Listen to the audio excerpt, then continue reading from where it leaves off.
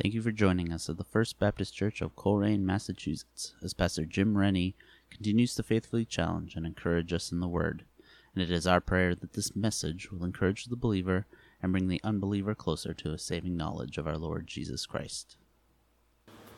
Okay, let's turn to the book of Galatians. We're going to be finishing today, the 3rd chapter.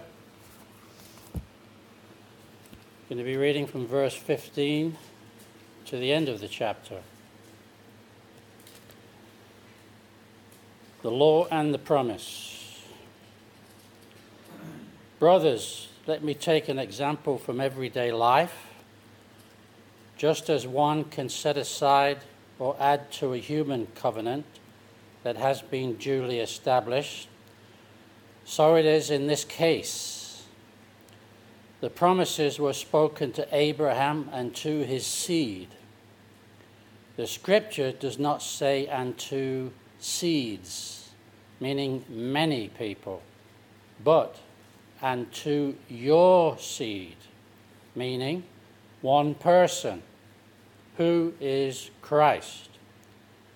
What I mean is this: the law, introduced 430 years later, does not set aside the covenant previously established by God and thus do away with the promise. For if the inheritance depends on the law, then it is no longer depends on a promise. But God, in his grace, gave it to Abraham through a promise. What then was the purpose of the law? It was added because of transgressions until the seed, notice capital S, Christ, to whom the promise referred to had come. The law put into effect through angels by a mediator. A mediator, however, does not represent just one party, but God is one.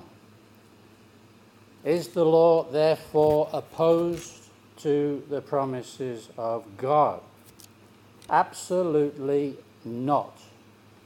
For if a law had been given that could impart life, then righteousness would certainly have come by the law. But the scripture declares that the whole world is a prisoner of sin, so that what was promised, being given through faith in Jesus Christ, might be given to those who believe. Before this faith came, we were held prisoners by the law, locked up until faith should be revealed. So the law was put in charge to lead us to Christ, that we might be justified by faith. Now that faith has come. We are no longer under the supervision of the law. You are all sons of God through faith in Christ Jesus. For all of you who were baptized into Christ have clothed yourselves with Christ. There is neither Jew nor Greek, slave nor free, male nor female, for you are all one in Christ Jesus, if you belong to Christ. Then you are Abraham's seed and heirs according to the promise. Amen. Lord, give us understanding of your word this morning. May we be tuned in to the things that we've prepared for people that are listening here and other places. Ask in Jesus' name. Amen. Titled this message, as you can see in the bulletin, we have inherited God's promises. The Apostle Paul had to write to the Galatian believers that were acting foolishly by following some false teachers who had convinced them to follow the Old Testament law, like circumcision, for example. Paul had to write to them because he said that who has bewitched you? Who has bewitched you? Now, he wasn't talking about the TV series with Elizabeth Montgomery. Remember that? When she used to wiggle the nose and then, do the spells and all that. The word bewitched, I keep thinking of that tune. Bewitched. Anyway, forget. The word bewitched means to be deceived. They were deceived because they were mixing law with grace. And we should know by now that we are made right with God. We are made righteous with God by faith alone in Jesus Christ. Amen? However, Paul asks, verse 21, is the law therefore opposed to the promises of God? Absolutely not. For if the law had been given that could impart life, which it cannot, amen? Only Jesus can do that. Then righteousness would certainly have come by the law. So if we could be saved through the law, then Jesus didn't need to come, amen? All right. The law was necessary, however, because it declares, amongst other things, God's standard of righteousness. The law is good. The law is perfect. The law is holy, holy, holy. But it could never take away sins. Verse 22, but Scripture has locked up everything under the control of sin. The law reveals that we're sinners. We look into it and hey, I can't keep even one of these, not 100% of the time. So that what was promised, who's that referring to? The Lord Jesus. So that what was promised, being given through faith in Jesus Christ, might be given to those who believe. The promise is that we'll have eternal life, believing by faith in Jesus. Like Abraham had eternal life, believing the promises of God, not by keeping the law. It didn't come along till 430 years after he died. Amen? The law was a temporary dispensation given by God to the people of Israel until the promised Redeemer would come, who would fulfill the whole law, because he was and is perfect. He's the only one that could keep the law 100% of the time, because he is God. His name is Jesus, who alone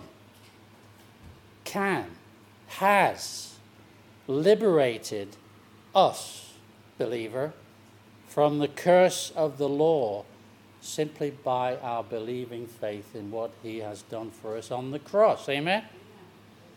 So Paul writes, verse 15, brothers, let me take an example from everyday life. This guy will make a tremendous lawyer. Just as no one can set aside or add to a human covenant that has been duly established, so it is in this case. He's talking about covenant promises given by God to Abraham. For example, he says he's using from everyday life experiences. Some of you have probably made out a will. There's still time to change it and put my name in there as a future beneficiary. I don't mind that. Some of you have made a will, and you need, obviously, if you've got a will, you have to have witnesses. Amen? You have to have probably at least two witnesses, probably a notary, put that thing, that stamp of approval on it, and then it becomes a legal document. And there's still time to change the will, by the way. You can change it, rip the old one up, and put my name in it. Not really. Not really. You can if you want, but, and I'll promise to give a tenth to the church. All right? Now, when we make out a will or whatever the case, it's a legally binding contract.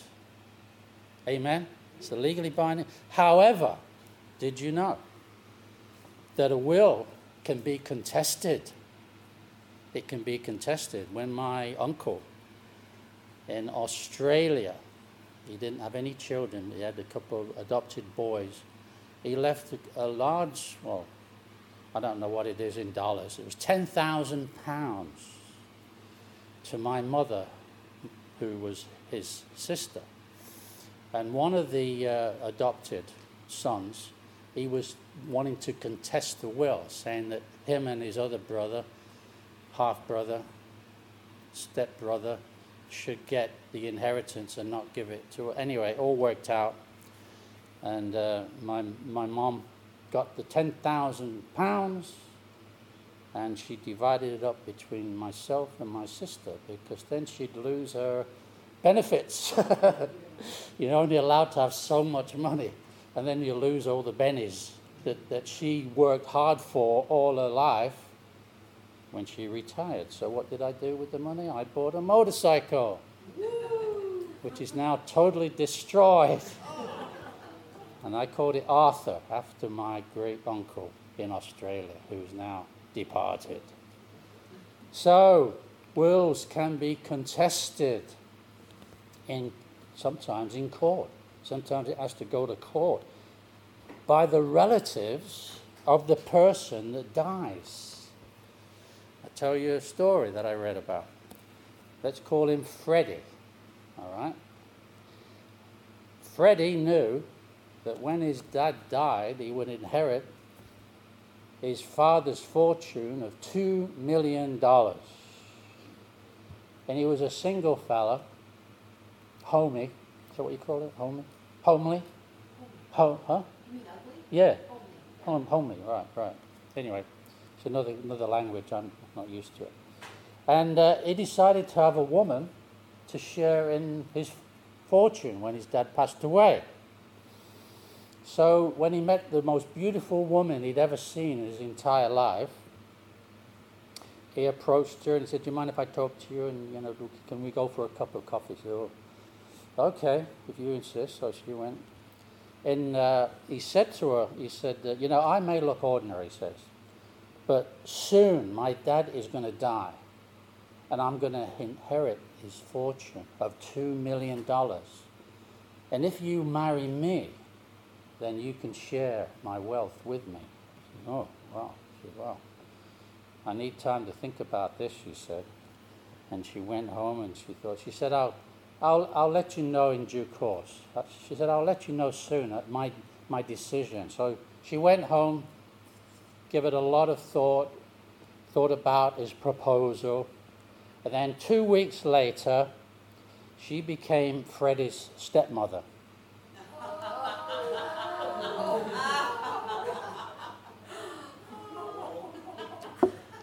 Do you get it?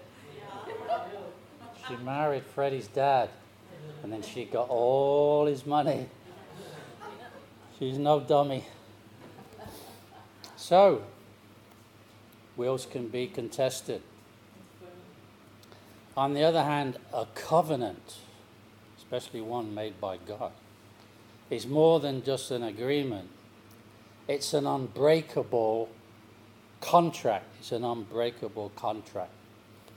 And the covenant God made with Abraham and others, Noah, David, especially Abraham in particular, it was never to be broken. Some covenants were conditional, other covenants were unconditional. The covenant made with Abraham was unconditional, that he would receive all the blessings that we're going to talk about in a minute, or I am.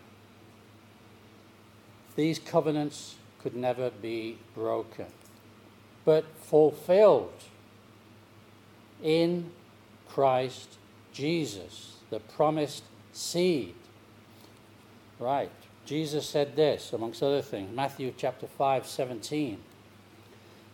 Think not that I am come to destroy the law, all the prophets. I am not come to destroy, but to fulfill. He is the fulfillment of those promises. He's the only one that could ever keep the law, because he was perfect. Nothing could, nothing can, nothing can ever change the promises of God, because it's impossible for God to lie. He's not like a human being that can lie and do lie. And of course, we know that Satan is the author of lies, and he is the father of lies. There's no truth in him. The law, as I said, as you read, came along 430 years after Abraham died. But it could not change God's covenant promises to Abraham. And there's a few reminders. Some of you don't know. Some of you may be listening wherever you may be. You don't know what the covenant promises are to Abraham. Number one, God made unconditional promises to Abraham that from his seed there would come a great nation. Who's that? Well, Israel, for a start, and there's also the Arab nations through his firstborn son, Ishmael, right? But the great nation of Israel, Father Abraham, is their patriarch. Number two, that he would make Abraham's name great, isn't it? All the Arab people of the world, they see Abraham as their patriarch father. All the Israel see their Abraham as their patriarch father. His name is great. We're talking about him this morning, aren't we? Number three, he promised Abraham that those that would bless Israel would be blessed. Do you want to be blessed? Then bless Israel. And he said, those that curse Israel will be cursed. All right? So be careful. Never, ever to curse the people of Israel. Number four, he promised that from Abraham's seed there would come so many people that nobody could count them, as the sands of the seashore. Can you count all those grains of sand? Just imagine. Anyone been to the beach lately? You know, it's innumerable. You'd never be able to count them. And all the nations of the world will be blessed through him. Not just the Jews, God bless them, but also the rest of us, the Gentiles. We can all be blessed, and we are blessed through God's covenant promises to Abraham. Are you with me so far? But how? How would we be blessed? If you don't know already, because through Abraham's seed would come the Messiah, Jesus Christ. And all those that place their faith in him are blessed. Are you blessed this morning? Do you feel blessed? Are you blessed? Well, I got one anyway. That makes two of us. Thank you. Verse 7 and 8. Understand then that those who have faith are, not will, are. Present tense. Amen? Those who have faith are children of Abraham. That's you. That's me. Scripture foresaw that God would justify the Gentiles. How? By faith, and announce the gospel in advance to whom? Abraham.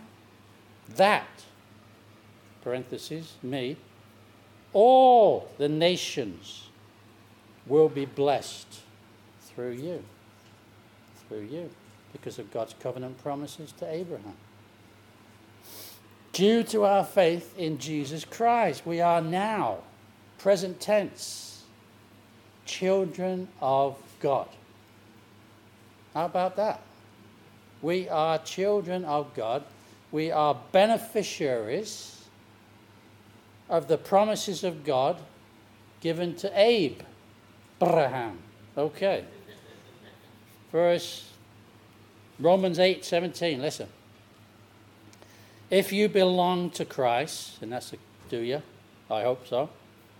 If you belong to Christ, then you are Abraham's seed. And heirs, not heirs, heirs according to the promise. We're his beneficiaries because of our faith in Jesus Christ. Note, however, this promise from God, which is unconditional, to bless all the nations does not apply to everybody from every nation. It only applies to those who are born again through faith in Jesus Christ and from every nation. God's not willing that any should perish, but all should come to repentance. So whatever tribe or tongue or nation that you come from, you can be blessed, you can be a child of God, whether you're male, female, Jew or Gentile, through faith in Jesus Christ. But not everyone is a child of God. Only those who are born again. Are you born again? And if you are, present tense, in Christ, and Christ is in you, then you are one of Christ's inheritors of his covenant promise. And we know this because we have the Holy Spirit that testifies that we are children of God. Now listen, Romans 8, again, 16 and 17. The Holy Spirit himself testifies with our spirit, our human spirit, that we are God's children. So do you know? Do you know? Now we are children. Then we are heirs.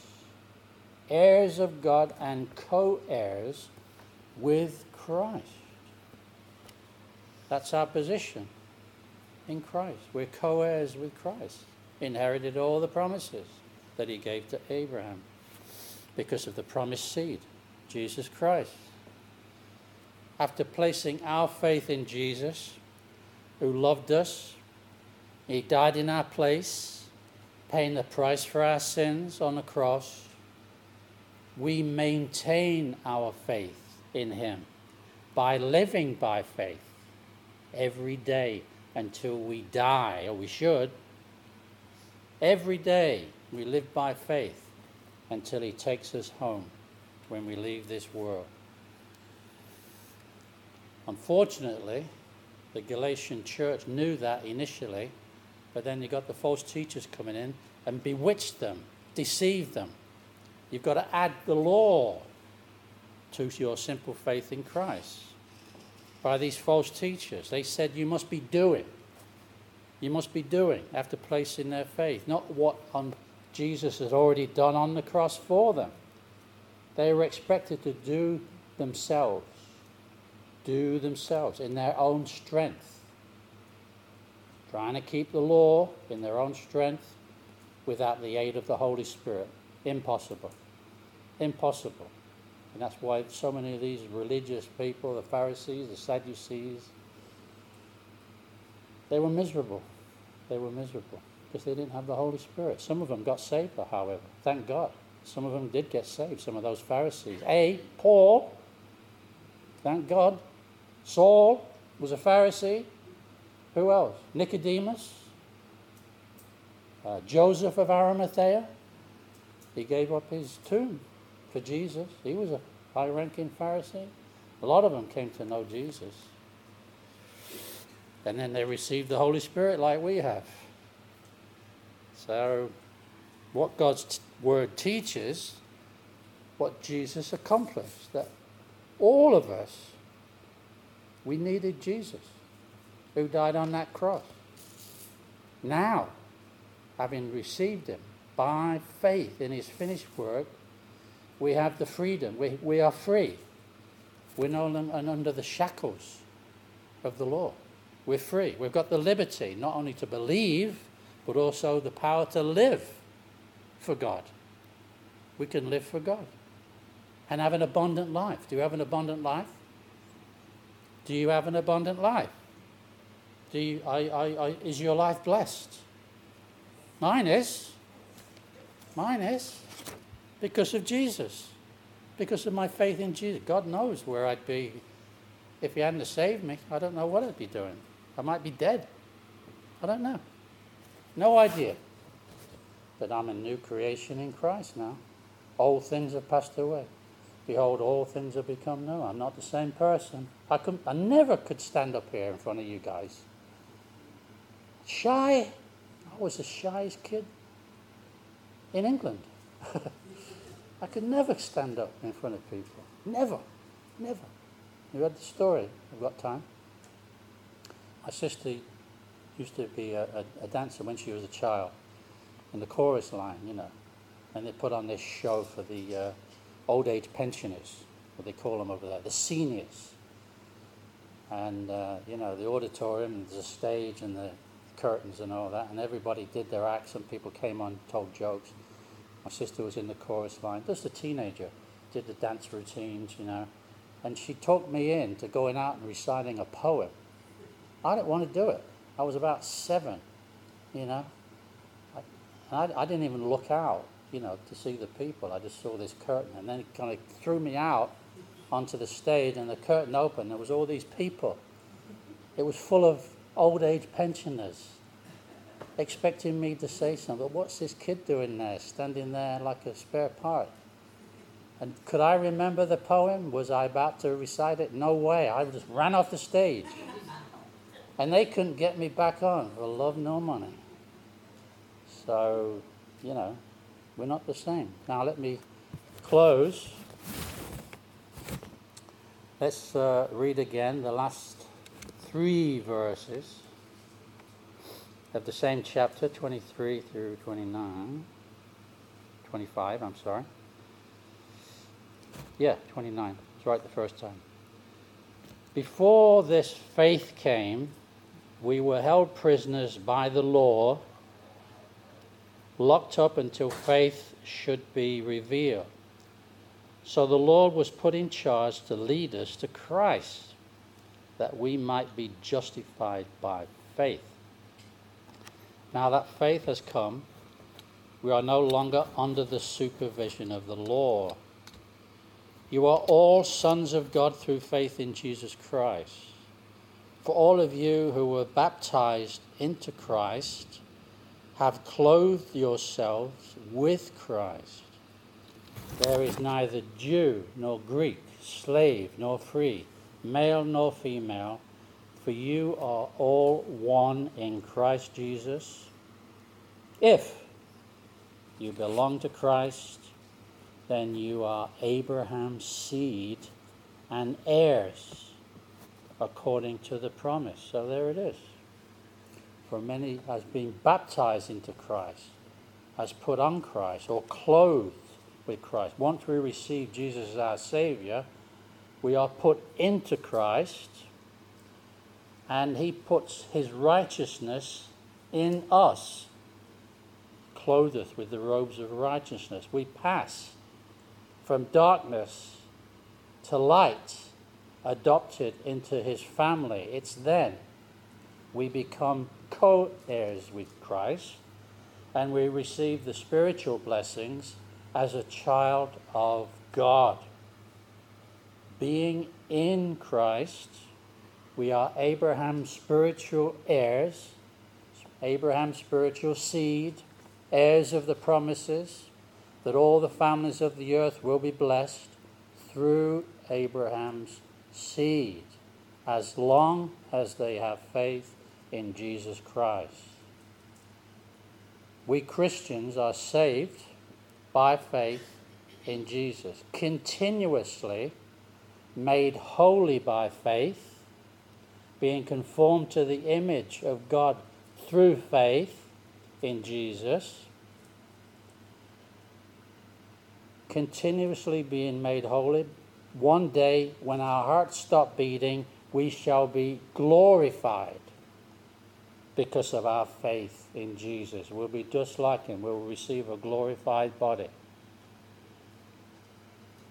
So let us never forget the privilege that we have to be part of the family of God and the high price that Jesus had to pay to bring us to faith, to bring about our freedom from sin. Well, let's go.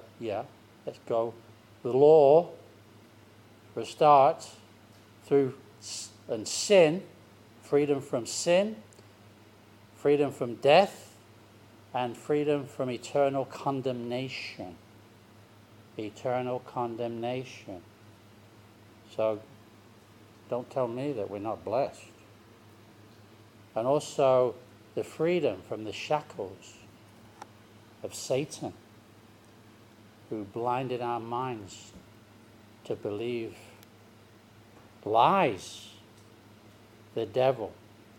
We need to fear God. If you're fearful, it's of the devil. Because perfect love casts out fear. Never fear the devil. He's just a created being. And his end is the lake of fire. Perfect love casts out fear. Don't fear the devil, fear God, who has the power of life and death. The devil is all bark and no bite, because Jesus knocked his teeth out when he died on the cross and he rose again from the dead. Amen? Amen. All right, let's close in a word of prayer.